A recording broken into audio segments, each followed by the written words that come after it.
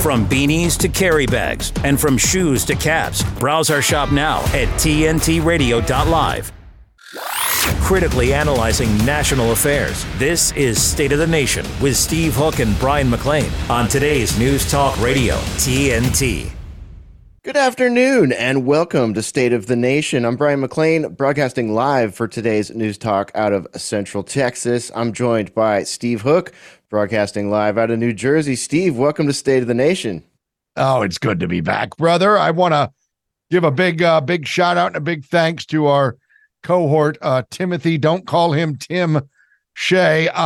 He was great. You guys were fabulous yesterday, but it's good to be back in the chair, brother. Good to be with you. Yeah, absolutely. Glad to have you back. And yeah, I'll echo that. Big thanks to Timothy Shea for sitting in. And man, I made it through the entire 2 hours until the very last second. And I called him Tim at the last moment in the show. So I'm sorry about that, Timbo. We love you, buddy. Thanks for being here with us yesterday. And be sure and check out The Reckoning with Timothy Shea live right here on today's News Talk. Yeah, he did double duty yesterday. He did our show. And then he went on and did his show, and it was all good. But that's a wonderful day. Anyway, we got a big show today, Hash. Looking forward to it. Yeah, we do. I'm pretty excited about it. I'm very excited to talk to Dr. Naomi Wolf again. It's been a minute since I've spoken with her. And we're going to talk to Brian Jones again, re-welcoming Brian Jones to the program in that second interview segment for this hour. Senate Minority Leader Brian W. Jones, that is. He's going to talk to us about the California Senate Republicans and their continued fight against utility income-based fixed charges. Yeah. I mean, if that's not socialist, I don't know what is, Steve. That's socialist is a nice way of putting it. It's really Marxism 101, California style. And it's so typical Gavin Newsom, isn't it? And it's really so typical California Dems. But I am happy to speak with the minority leader because apparently he's got 23 Democrats in the California Senate who are going along with him. And we'll chat with him about this insane policy of it's basically income-based billing. I mean, hello, it's absurd. Gee, there's no way you could scam that, is there? No. So I guess we're beyond the equity part of just having affordable power. You know what I mean? Like energy that the citizens of that state and other states that are suffering the same sort of, tyrannical, authoritarian power grab, pun intended there. This is a power grab for sure, Steve. So yeah, we should talk to Mike Netter about this. Maybe if our producer's listening, she can get Mike Netter on soon. I know that Mike has a lot to say about this one as well. So yeah, it's going to be great talking about that, Steve. It's a topic that's near and dear to my heart because I have family members in California that are being terrorized by Pacific Gas and Electric. And, Newsom's government, well, he wants to basically be the hand inside that glove. And it's bad, it's bad. Power goes off so long sometimes in California that people die, senior citizens die in their homes. So and it's that not never just gets talked about. You're right. And it's not just that, Hesh, as you know. Now, I've visited California.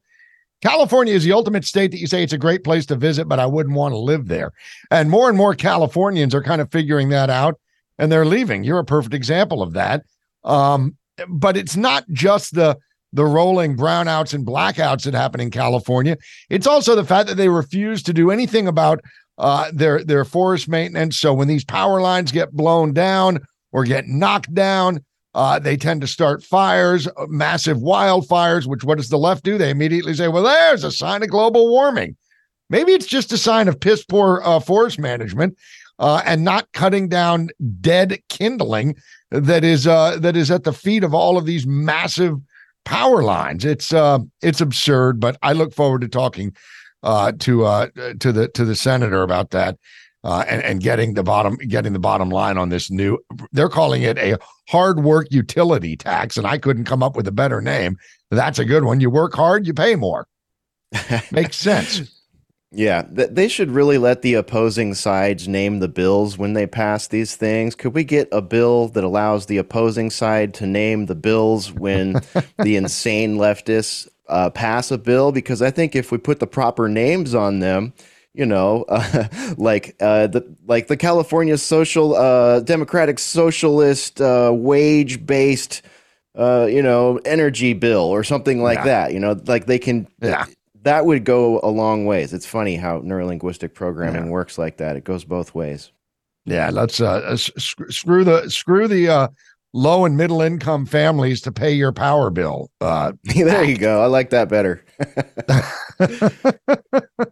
So I'm sure they'll be talking long and hard about this. And of course, tomorrow Newsom's got a big debate with DeSantis on Fox News, which I'm looking forward to seeing. Not that it really makes much of a difference, but you've got one governor who is an absolute horrible campaign, running a horrible campaign for president, but he's a hell of a good governor in Florida. And then you've got a horrible, horrible governor that's destroyed his state, but it's running a pretty good campaign for president, given the fact that he would be taking the spot of Biden. So this is going to be a true test of the intelligence of the American people. Reagan used to often say, I'm a firm believer in the wisdom of the American public. Well, that was back in the 80s.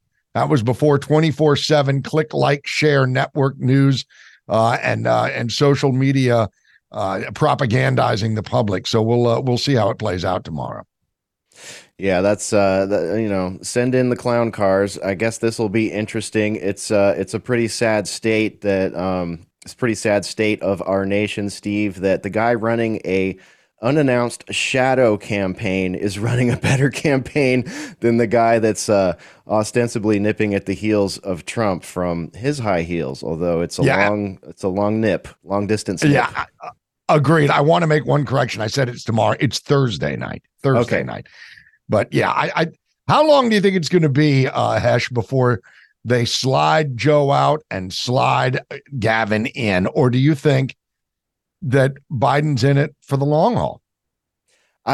My personal opinion on that, Steve, it's a great question. Everybody's asking it. My personal opinion is there's a ripcord. There's an eject button. And if they have to pull the ripcord or push the eject button, or, if he falls down the stairs on Air Force One and doesn't make it back up, then, they push the button and Gavin rolls in, or, who knows?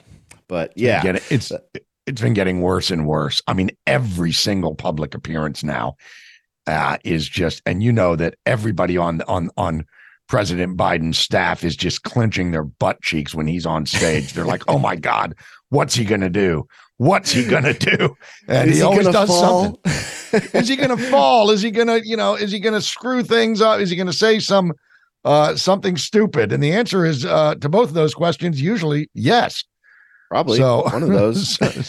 He may end up deciding to pull an LBJ and say, I will not seek, nor will I, nor will I run if I am nominated. Who knows? But I just don't know that he even has the cognitive ability to do that. So It's going to be interesting. That's for sure. Absolutely. Well, that'll be fun to talk about on Thursday or Friday after the when we can do a hot wash on it. And I'll remind you, at TNT Radio, we never go home. We're committed to bringing you our take on the biggest topics of our time. We broadcast live 24/7 on audio and video. So follow us on those video channels, please, and share them around. We're online globally, no matter what. We got you covered on TNT Radio. Connecting the dots, painting the bigger picture. They always have great conversation. Today's News Talk Radio, TNT. According to a new report from a pair of independent journalists, pharmaceutical giant and vaccine maker Moderna, with the help of a former FBI analyst, has been spying on high-profile celebrities who spread, quote-unquote, anti-vaccine beliefs. Here with the story, joining us now is TNT Radio news producer Adam Clark. Ruckus, do you have any anti-vaccine beliefs you would like to share with us when it comes to this story? I thought this was America. I thought we were allowed to have dissenting beliefs. Oh, that's right. That all changed a few weeks ago, back in 2020. This is good old Moderna. You know what? I believe maybe there's a possibility one of the mainstream outlets who's actually sponsored by Pfizer and not Moderna might actually report this story. But I'm skeptical, actually. But yes, Moderna, they apparently have hired a former FBI agent to compile internal company records about quote unquote high risk celebrities, including tennis star Novak Djokovic, tech mogul Elon Musk, and actor Russell Brand, who have been all publicly critical of vaccine mandates. How dare you? The Boston-based pharmaceutical company, which marketed one of the first mRNA vaccines against COVID-19 that was distributed to tens of millions of victims, Americans, during the coronavirus pandemic, is said to be employing a team of former law enforcement officials who make up a quote, unquote, disinformation department that keeps track of anti-vaccine sentiment. This is crazy. Not surprising, but it is crazy. News of the department's existence and its reports was first revealed by independent journalists Li Fang and Jack Polson. And I think they did like I forget what it's called, team up, a collaboration with the outlet unheard.com. So that's one of the places you can find this report. You can also find the report on Li Fang and Jack Polson's Substack. The department commissioned one report, which was titled Djokovic Crowned Anti-Vaccine Hero After U.S. Open Win. That's according to the journalists. Djokovic, the Serbian tennis legend who holds the all-time record for Grand Slam title victories, was not allowed to participate in the 2021 and 2022 U.S. Open tournaments due to his refusal to get the COVID jabs. He won the Grand Slam tournament that was held this past September at Flushing Meadows. That would be his 24th overall. You mean he didn't die like suddenly because he didn't take the vaccine? I'm shocked. According to the report, quote, the optics of Djokovic, whose vaccine opposition barred him from competing in the 2022 U.S. Open, returning to and winning the Moderna-sponsored competition, bolsters anti-vaccine claims that vaccines and mandates are unnecessary, end quote. You mean the truth? Oh, my. Moderna was concerned about the fact that, quote, vaccine opponents are celebrating, end quote, Djokovic's win, which was made all the more troublesome due to the fact that people on social media, quote, mockingly point out that Moderna is a U.S. Open sponsor, end quote. That is kind of funny. The discussion surrounding Djokovic was thus deemed by Moderna to be high risk, according to the report. Now, Musk, the world's richest person by dint of his status as CEO of Tesla, has also been flagged as high risk by Moderna after he posted a video on X questioning whether the COVID vaccine was 100% effective. Oh, my. According to the report, Moderna was concerned that Musk was promoting that pointed to, quote, deception by health authorities and healthcare providers during the pandemic, quote, end quote, which would, quote, lay the groundwork to sow distrust in credible sources on vaccine safety and effectiveness, end quote. Similarly, they had some stuff to say about Russell Brand and him running his mouth on his platform. What do you gentlemen think about this move on Moderna's part? I just think it's so funny that Djokovic came in and won it. And Moderna is, running ads during the U.S. Open that he so blatantly basically just said, yeah, pound sand. I'm not taking your damn jab. I'm amazed that not everyone in the ring or courtside didn't come down with COVID-19 after his appearance there. But maybe that's just the government talking through me. I think it's absurd. I've never in my life seen big pharma take it in the neck as hard as they have these last 3 years. It is Hesher, you like to use the term a self-licking ice cream cone. This is a industry that looks for rakes to step on and then steps on them repeatedly. And of course, they've got billions of dollars at stake here, so it makes sense if you're looking at the bottom line, I guess, but doesn't make a lot of sense as far as common sense is concerned. What do you think, Ash? Yeah, they make billions of dollars with indemnity. I mean, how amazing is that? I mean, if you or I want to make a product, we're subject to, liability if that product ends up hurting people. Somehow, these companies are not in that position. They can hurt people, they can kill people, they can propagandize to people. They own like 80% of the advertising, not Moderna specifically. I believe it's Pfizer or Big Pharma as a whole. Someone have to fact check me. 80% of Fox's advertising revenue. This is why we don't hear these types of discussions on Fox very often. And if we do, they're very watered down, very milquetoast. And, I would like to jump in on the vax opponents celebrating. I want part of that. I'm definitely a vax opponent, and I am celebrating for Djokovic. I think that's awesome. I'm not really a tennis guy or anything, but he has proven that being hesitant to accept pandemic industrial complex propaganda is actually a safe, effective, and maybe necessary maneuver for someone to make if they want to have a career, if they want to have a life, if they want to have health. So yeah, I love it. I love it that he won at Flushing Meadows this year after being demonized and, depersoned. He's one of those people that has escape velocity, though. He's so famous at what he does and so good at what he does. Yeah, you can't cancel that guy. So I think it's wonderful. This is absolute awesomeness. And for them, Ruckus, for them to talk about spreading deception and distrust, well, how disingenuous is that? I mean, who's the main perpetrator of that? That would be our politicians, global government, NGOs, the media, and most importantly, the mass media cartel. Those are the people that are sowing deception and distrust along this topic. And we're going to talk with Dr. Naomi Wolf also coming up pretty soon. She's got a lot to say about this.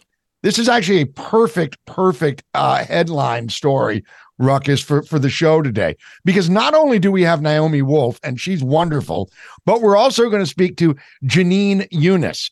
And Janine Eunice has been on this case since 2021, suing for censorship. And censorship, as far as she's concerned, concerning COVID and all of the BS that we've now uncovered in the years subsequently from the initial lockdowns. But she'll have a lot to say about that. And then Matt Taibbi and Michael Schellenberger are out today with another massive trove of I'll touch on this a little bit later, but they say that they're calling it the censorship industrial complex. I read that and I immediately thought of you, Hesher. I said, that sounds like a Hesher quote, but that's Schellenberger and Taibbi. And they're saying what they have uncovered as far as censorship from big government through big tech, through big pharma, through big everything, will curl your toes. It's bigger than Twittergate and the Facebook files, they say. So this has been going on for some time now, and the American people are waking up to it. And I pray God they don't wake up. They haven't woken up to it too late, because it's definitely on top of mind, given today's shows and our guests. So it's going to be good. Yep, absolutely. All right, Ruckus, thank you very much for bringing us this report and getting us all set up to lead into Dr. Naomi Wolf, who'll be joining us next right here on State of the Nation on today's News Talk, TNT Radio. You should hear what George Eliason is talking about. Donald Trump's woes. Now, we've talked about the Colorado case, the 14th Amendment case, and a judge has denied the motion to dismiss. Now, if you don't remember, the suit cites the 14th Amendment clause banning those who participate or assist in an insurrection from taking office. And they're making this legal argument based on Trump's actions before and on January 6th, and when they claim that thousands of his supporters were creating an act of sedition at the Capitol. During January 6th, Trump actually offered to call the National Guard in. He told the protesters to keep things peaceful. And this is all public knowledge. This isn't a political political action. They're trying to control, once again, who can run for the office of president and who cannot. War of the Worlds with George Eliason on today's News Talk, TNT Radio. Affordable housing, we can build that. Sustainable housing, we can build that. At MIT Modular, we understand the importance of housing for all and the importance of design, cost, and functionality. Our goal is to meet the needs of our growing population by converting shipping containers to livable units. If you're like-minded and in a position to invest in something meaningful and life-changing, we want to hear from you. We are a team of professional architects, engineers, and financial and tax experts dedicated to offering unique solutions that provide a brighter future. Our Opportunity Zone Fund offers investors both real estate and operating business diversification, 5-year tax deferral on capital gains, annual tax benefits, and ultimately tax-free appreciation potential. There are opportunity zones all over America.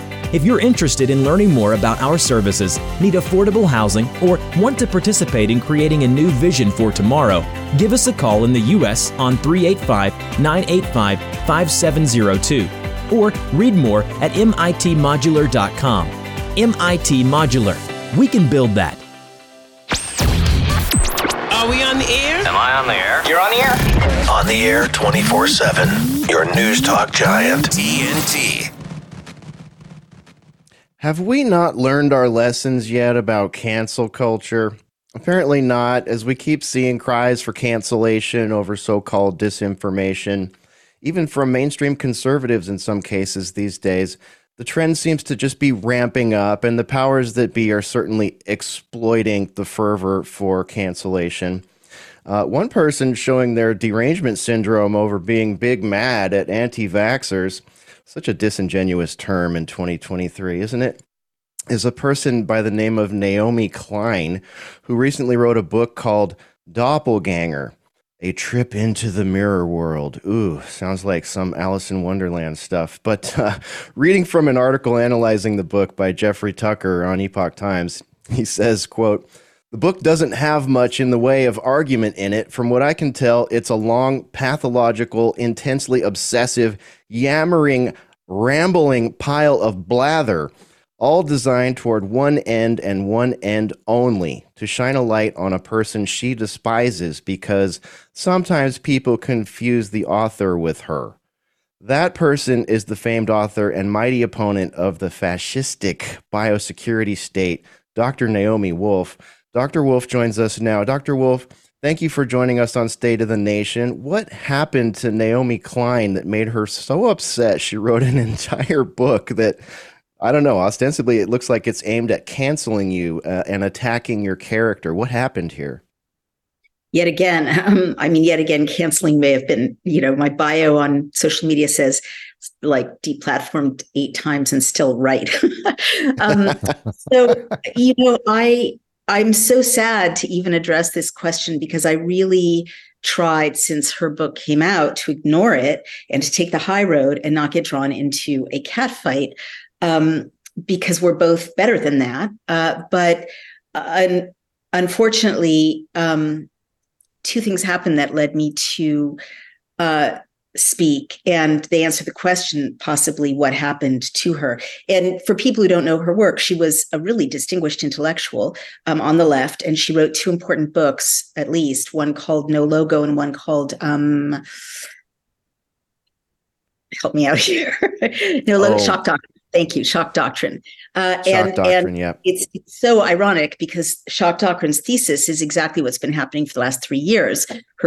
She was the first kind of public intellectual to make the case that capitalism loves a good crisis and that bad actors find opportunities to make money when horrible things happen, which, witnessed the last 3 years. So I was, I didn't want to read it. I didn't want to address it, but reporters keep calling me with very disturbing questions about her claims that I said things that I didn't say. And then my husband read it, and he's my security consultant because I married him after he made my stalker in 2014 go away. I was getting death threats, and he said she's not a physical threat to me, but the articles she's coming out with that cross my feed about me are concerning to me as someone who has had stalkers. I don't think, again, she's a threat to me, but on the front page of the New York Times or the op-ed page, she ruminates about doing violence to doppelgangers or about, killing doppelgangers. And she identifies me as her doppelganger, meaning double, which is deranged because we're totally separate people with separate interests. We don't look the same, et cetera. Even that I could disregard. The New York Times, though, ran a commissioned piece of art with her story, which appears to show two wolves being strangled with blood coming out of their mouths. So I didn't like that one bit. And it's kind of threatening. And then leaving all of that aside, then I found that without much digging, that her husband, an activist and someone who ran for office as a Marxist in Canada named Avi Lewis, right about when Ms. Klein was turning in her book for publication, he got what looks like a contract with a campaign called Pharmacare Now, and has been spending the last 6 months or so, as Ms. Klein has been on every major news outlet that used to have me as columnists or have me as a commentator till I went up against Big Pharma and was deplatformed in 2021. But she's been on every major legacy news outlet attacking me and seeking to discredit me. And I'm doing work on what's wrong with the mRNA vaccines and how dangerous they are, along with my 3,250 doctors and scientists who are going through the Pfizer documents. So while she's attacking me, her husband is convening town halls and roundtables across Canada for Pharmacare Now.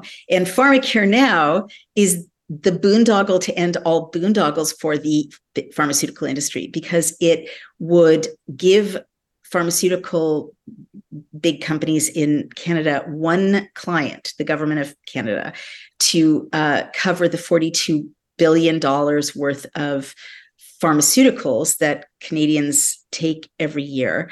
And it would take all the competition out of the marketplace. They don't have to compete. They don't have to make a good product. And Canadian taxpayers would underwrite it forever. So that's what her husband is advocating for. And that's not all. Her father-in-law, this is small change compared to the pharma money flowing to her father-in-law. So her father-in-law, Avi Lewis's dad, Stephen Lewis, is a very distinguished Marxist politician / diplomat in Canada. He was the ambassador to the UN for Canada. Subsequent to that, he founded AIDS nonprofits whose mission was to bring vaccines to Africa, and especially HIV vaccines. Who underwrote that, the Bill and Melinda Gates Foundation, to the tune of hundreds of millions of dollars. Who owns the patents for the HIV vaccines? Dr. Anthony Fauci. And in fact, one of the nonprofits on whose board Stephen Lewis now sits got a $25 million grant from the Bill and Melinda Gates Foundation for vaccines. It's called like the International Vaccine Consortium. So, and then he's in the social pages in Canada at galas with Bill Gates, who, as we all know, is heavily invested in the mRNA vaccines as well as other vaccines, celebrating joyfully the multi-$100 million investment of Bill Gates in vaccines. So that's the pharma money that's been flowing for 2 generations around Naomi Klein into the households of her extended family, possibly her own household. So to say she has a vested interest might even be an understatement in this case. Thanks for outlining that. That really gives a lot of context to what you're dealing with here. And you're right. I don't like the sound of it. It sounds somewhat threatening. It would be probably in that gray area of difficult to prove or make a report on. But yeah, I don't really like the look of that. We got a headline inbound here. Hold the line. We'll pick up right here on the other side of this brief message from today's News Talk, TNT Radio. What station is this? News station. Ladies and gentlemen, TNT Radio News. For TNT Radio News, this is James O'Neill. Negotiators are pushing Israel and Hamas to extend their current ceasefire beyond the fourth and final day originally agreed upon on Monday. The French government has issued a plea against vigilantism in the wake of the slaying of a teenager in rural France by a group reported to have shouted, "Stab white people." 2 Chinese fighter jets were monitored orbiting a Philippine aircraft participating in patrols with Australia in the South China Sea, but did not cause any untoward incident, Manila said on Sunday.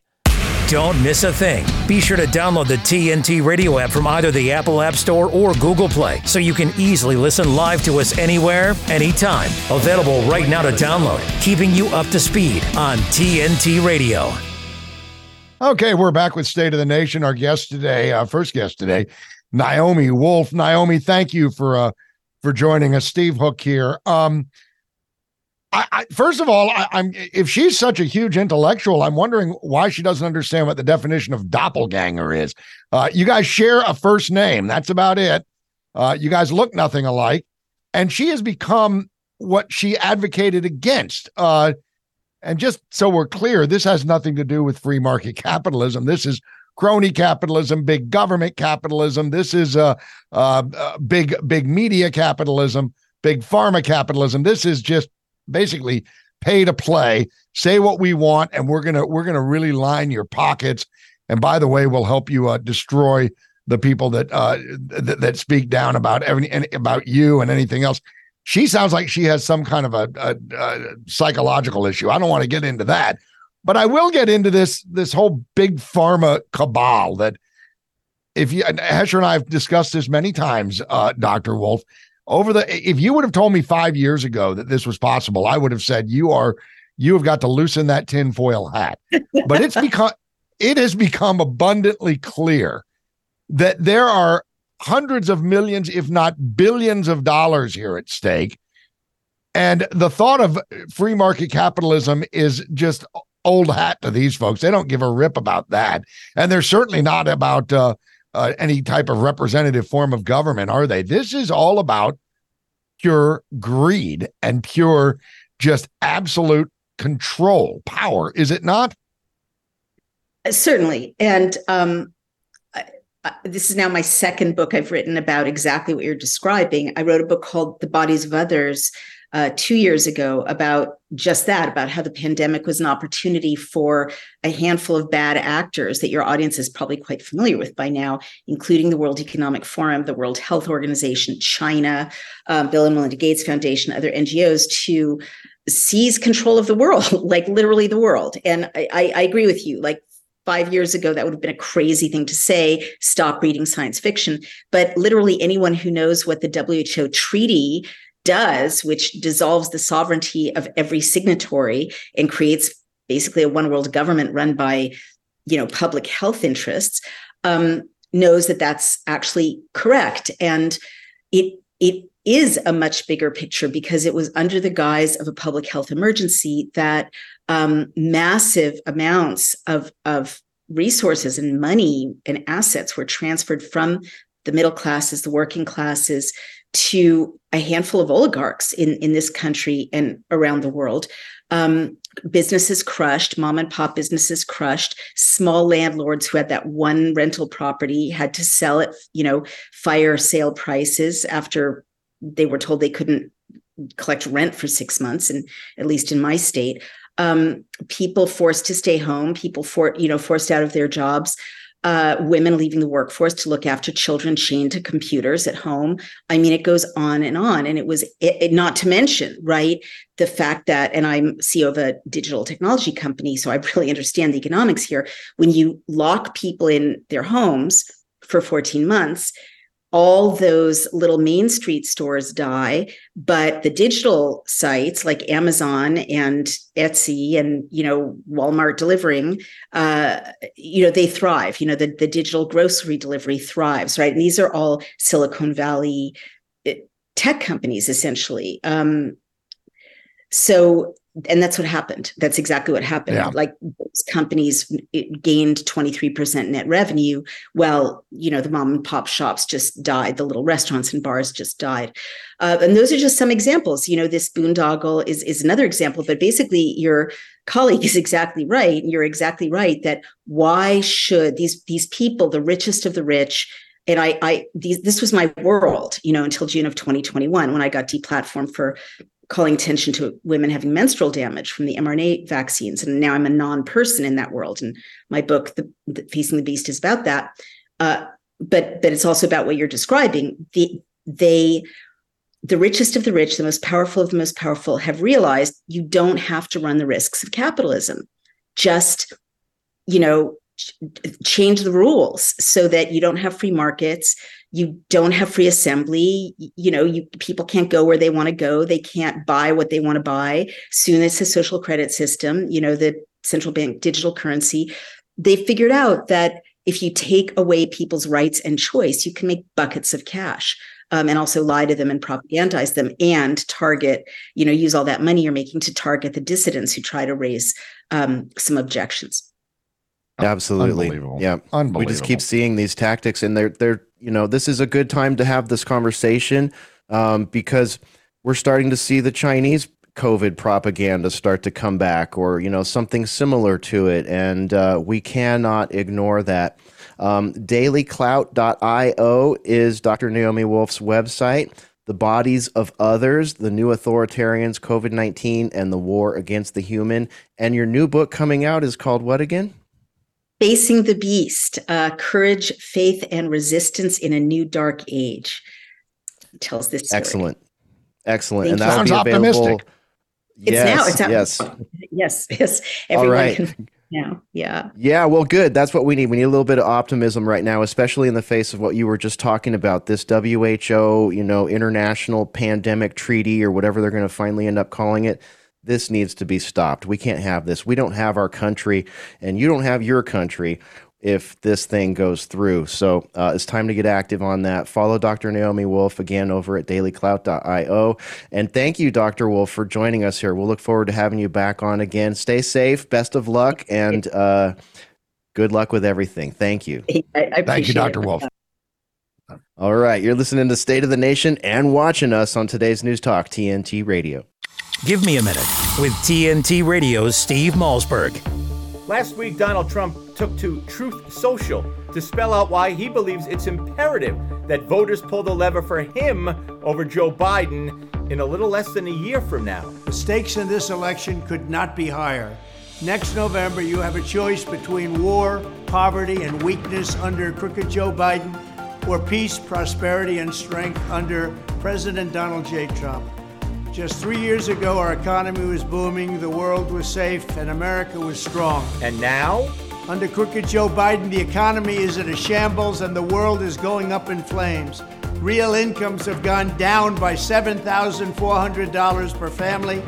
Under crooked Joe, gas prices are $4, $5, $6, and $7 a gallon. Cumulative inflation is nearly 20%, and mortgage rates are pushing a brutal 7%, 8%, 9%, 10%, and you can't get the money. And that's not the worst part. We have war in Europe, we have wars in the Middle East, and we are stumbling into World War III. That's what's going to happen with this leadership, because they don't know what they're doing. The contrast could not be more stark. And all of what you just heard couldn't be more true. Thanks for giving me a minute. I'm Steve Malzberg. Catch my show Monday through Friday, 9 p.m. Eastern, right here on TNT Radio Vision. She was reading at a second grade level in kindergarten. Pod force swimming before she was 7. Finally convinced Mom to get her ears pierced in the 3rd grade. Came in second at her 5th grade spelling bee. Drill team in the 7th.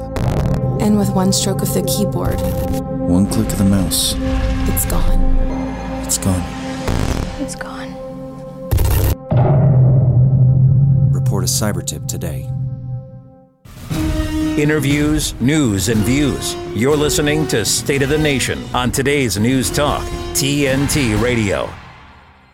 All right. California Republican Minority Senate Leader Brian Jones is pushing to stop what California Republicans are referring to as the hard work utility tax. Now, this is an income-based billing effort.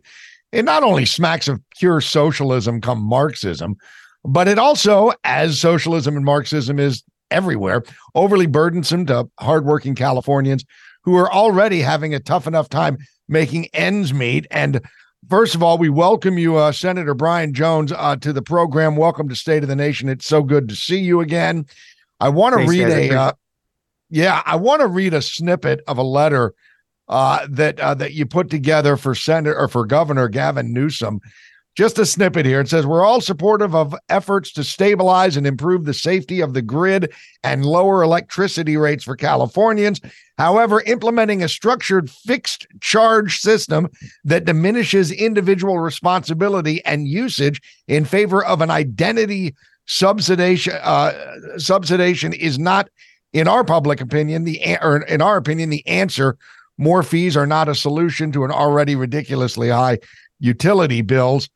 Right. I'm happy to see, Senator, that you got 23 Democrats on board.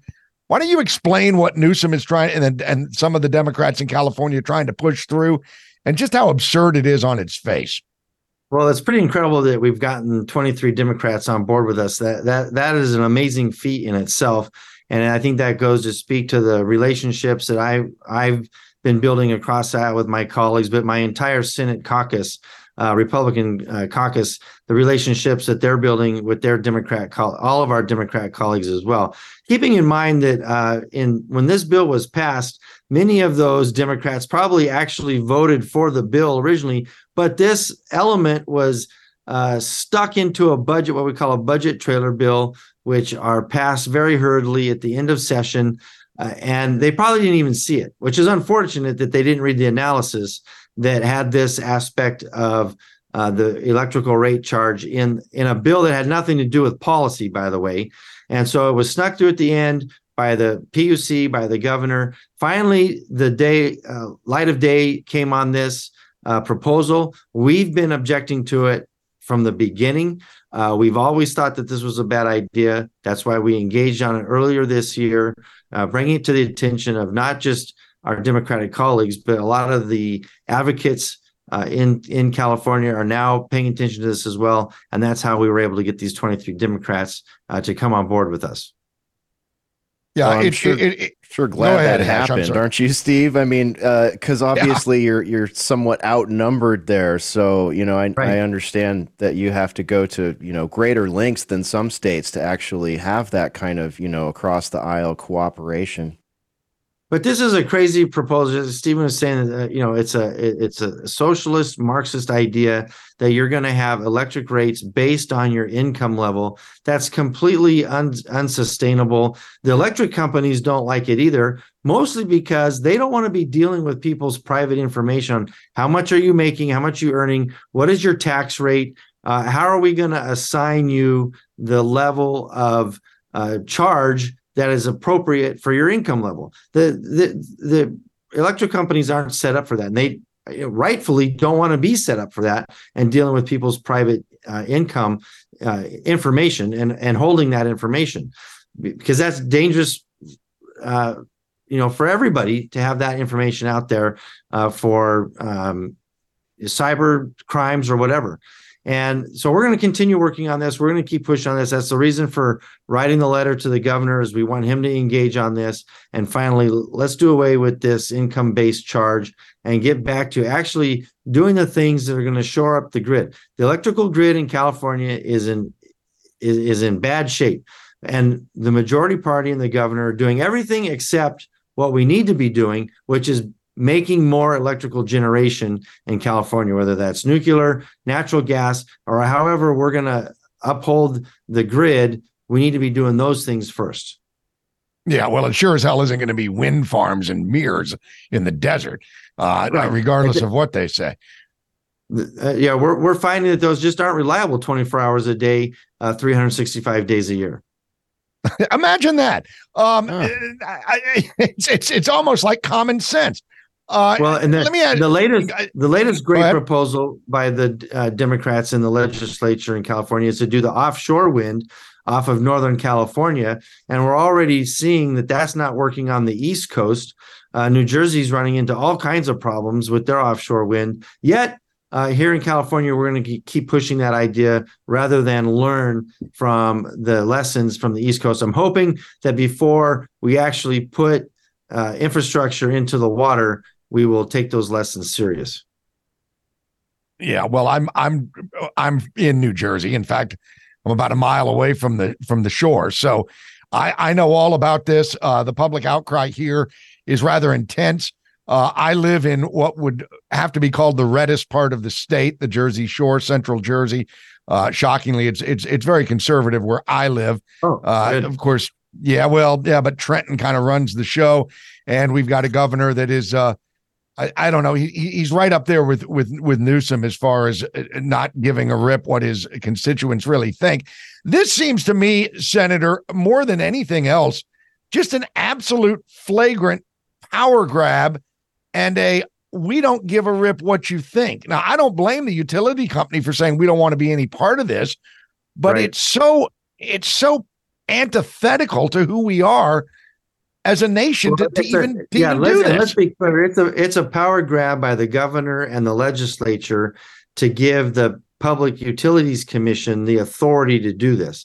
And so, for your listeners that aren't familiar with how the electrical system here in California is set up, we have what's called the PUC, Public Utilities Commission, that is unelected bureaucrats appointed by the governor, and they oversee the entire operation of all the electrical generation, distribution, usage, charges by the private electrical companies. And California's some electric customers are under municipalities, some are under private companies. The private companies are completely regulated by this PUC. They can't make any decision regarding rates, infrastructure construction, anything without getting the PUC approval. So this is a power grab by the PUC. I want to make sure that that's very clear. Yeah, Senator, I'm glad you brought up the PUC because we did a report on the PUC a week or two ago. We were talking about the upcoming meetings where they were going to be looking at raising rates on everybody. And I saw just the other day that that meeting did come out with a decision, as you mentioned, unelected bureaucrats decided over there to increase rates by 13% starting January 1st of next year. So obviously, we're already dealing with that. Californians already have to deal with a wholesale 13% increase. What happens if this other idea is in place? Is it 13% increase and then some people have to pay more on top of that? Like, how does the rubber meet the road here? Well, sure. I mean, those rates are the 13% is on the usage rates, and so with the income level based charges, that's going to create a income based base charge, meaning you're going to be paying that same amount every month, and then your usage is on top of that. So yeah, it's going to cause electrical rates to go up for the majority of Californians. And so, one of the problems I have with the PUC specifically is it's a Sacramento. Actually, I think they're headquartered in San Francisco. And the commission right now is made up of a bunch of governor's appointees from the wealthy appointees from the Bay Area that are just out of touch with everyday Californians. What does a wealthy millionaire, billionaire commissioner in San Francisco know about my constituents in eastern San Diego County, that I have some of the poorest parts of California, and in my district, I have some of the wealthiest parts of California. But these people are out of touch with the everyday Californians that are driving 20, 30 miles every single day to go to their job. Mom and dad are both working. They've got kids in elementary school, junior high, high school. They're trying to make ends meet with the cost of housing here, the cost of gasoline here in California. And now they these electrical charges don't affect them. They're not going to feel it, but my constituents are going to feel it. And my Republican colleagues' constituents are going to feel it. And finally, my Democrat colleagues are realizing, you know what? Their constituents are going to feel it too. We got to do something about it. The whole idea of income-based billing, to me, I mean, look, I'm not an economist. It's unbelievable that anybody even came up with that idea in America. That's exactly what I was about to say. It's staggering. And California can't afford to lose a whole bunch more rich people. California loves to hail itself as the fourth largest economy in the world. Well, you know what? When you start seeing people peel out of that state and move to states like Texas, Florida, the Carolinas or whatnot, California is not going to have that claim anymore. And then the next level of rich are going to get it in the neck. At some point, Californians are going to have to take on their own government. And thank God for you trying to raise this Are people starting to figure this out? Obviously, 23 Democrats have figured it out. But what about the constituency? Yeah, I think so. We're starting to see a big movement. Let me tell you, we're starting to see a small movement that I hope will, by November, be a big movement of people just fed up with the way California has been ran for the last 40 years. And there was an encouraging polling done last week that came out that the majority of Californians are dissatisfied with the job that Governor Newsom's doing, and they're dissatisfied with the job that the legislature is doing. Well, that squarely falls on the supermajority. The supermajority, the Democratic supermajority in California, is not working for the majority of Californians, and they're starting to figure that out. My job as minority leader next year is to craft a message for my candidates and the seats that we're being competitive to encourage Californians to make a different choice and give Republicans a bigger voice in Sacramento next year so that we can begin to right the ship even more and be more effective than we already are, even as the super minority. Yeah, absolutely. And, we see a lot of activism going on in California. Like, for example, I follow the Freedom Angels. They do a lot of health sovereignty sort of activism on Capitol Hill there. There's definitely a lot going on. And, Newsom's really kind of been, forgive the pun, but under fire for going against the Supreme Court with all their Second Amendment rulings. Bonta and New York Rifle and Pistol Association in particular. So, people are definitely, I'm seeing a big upsurge in Californians, looking for more conservative values over there for sure. I mean, I think it's definitely a swell. But your problem, as you pointed out, is these bureaucrats in places like the Bay Area and in some of the larger urban areas that we're up against, right? Yeah, that's exactly right. One of the mistakes that the Democrats continue to make is organizations like you just mentioned, calling them right-wing Republican organizations. They're not right-wing Republican organizations. This is a groundswell of constituents in California. They're just fed up with the way California is going, and they're starting to look for alternative ways to where to place their vote on the governance of California. And again, that's why I'm hopeful that they will give us Republicans a chance to have a bigger voice in Sacramento and help do bigger and better things for all of California. Yeah, it sounds to me like one of the first things that needs to be done is the PUC needs to be just completely dissolved. I mean, because that is if they're gonna start the name calling, Senator, with these NGOs are all a bunch of rabid right wing MAGA extremists. Well, right. I'd say this: PUC is a bunch of Marxist extremists on the other side. I would like to think that California could kind of find a middle ground where they're not being run by the extremes, and God knows they're not run by the right wing extremists right now, are they? That's exactly correct. And for everyday Californians, California citizens, residents, people that are trying to make California home are not nearly as left-wing as the legislature is right now. And so we just need these centrist voters to come back, make sure that they vote in November. Don't stay home, vote for the Republican that's on the ballot so that we can help bring better balance to Sacramento. Yeah, have you gotten any response from the governor concerning this letter? Well, we just sent it to him. I have about a 50-50 rate of getting responses from him on things. And so when he does respond, it usually takes him a couple of days or a week. I would imagine we get some kind of response from him on this. Good. That's twice as much as the response rate I get from him. So I'm glad you're there. Glad you're there doing that. Yeah. I'm probably glad he doesn't hear half the things I say about him too. But look me up, Gavin. Well, he's too busy going to China. He's not watching your guys' show. He's on the plane to China. Yeah. I mean, he's got basketball to play clearly. So he's doing important things for a shadow campaign. He's got a campaign for president, for God's sake. He's got to prep for that Hannity debate with DeSantis. Well, that's Californians are kind of upset about that, recognizing that even though he says he's not running for president, like you said, it looks like a shadow campaign. Californians want him to focus on California. It's not time for him to focus on anything national at this point.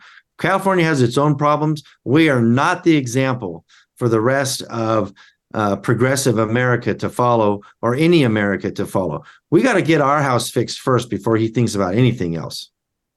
Hear, hear. Yeah, absolutely. Well stated.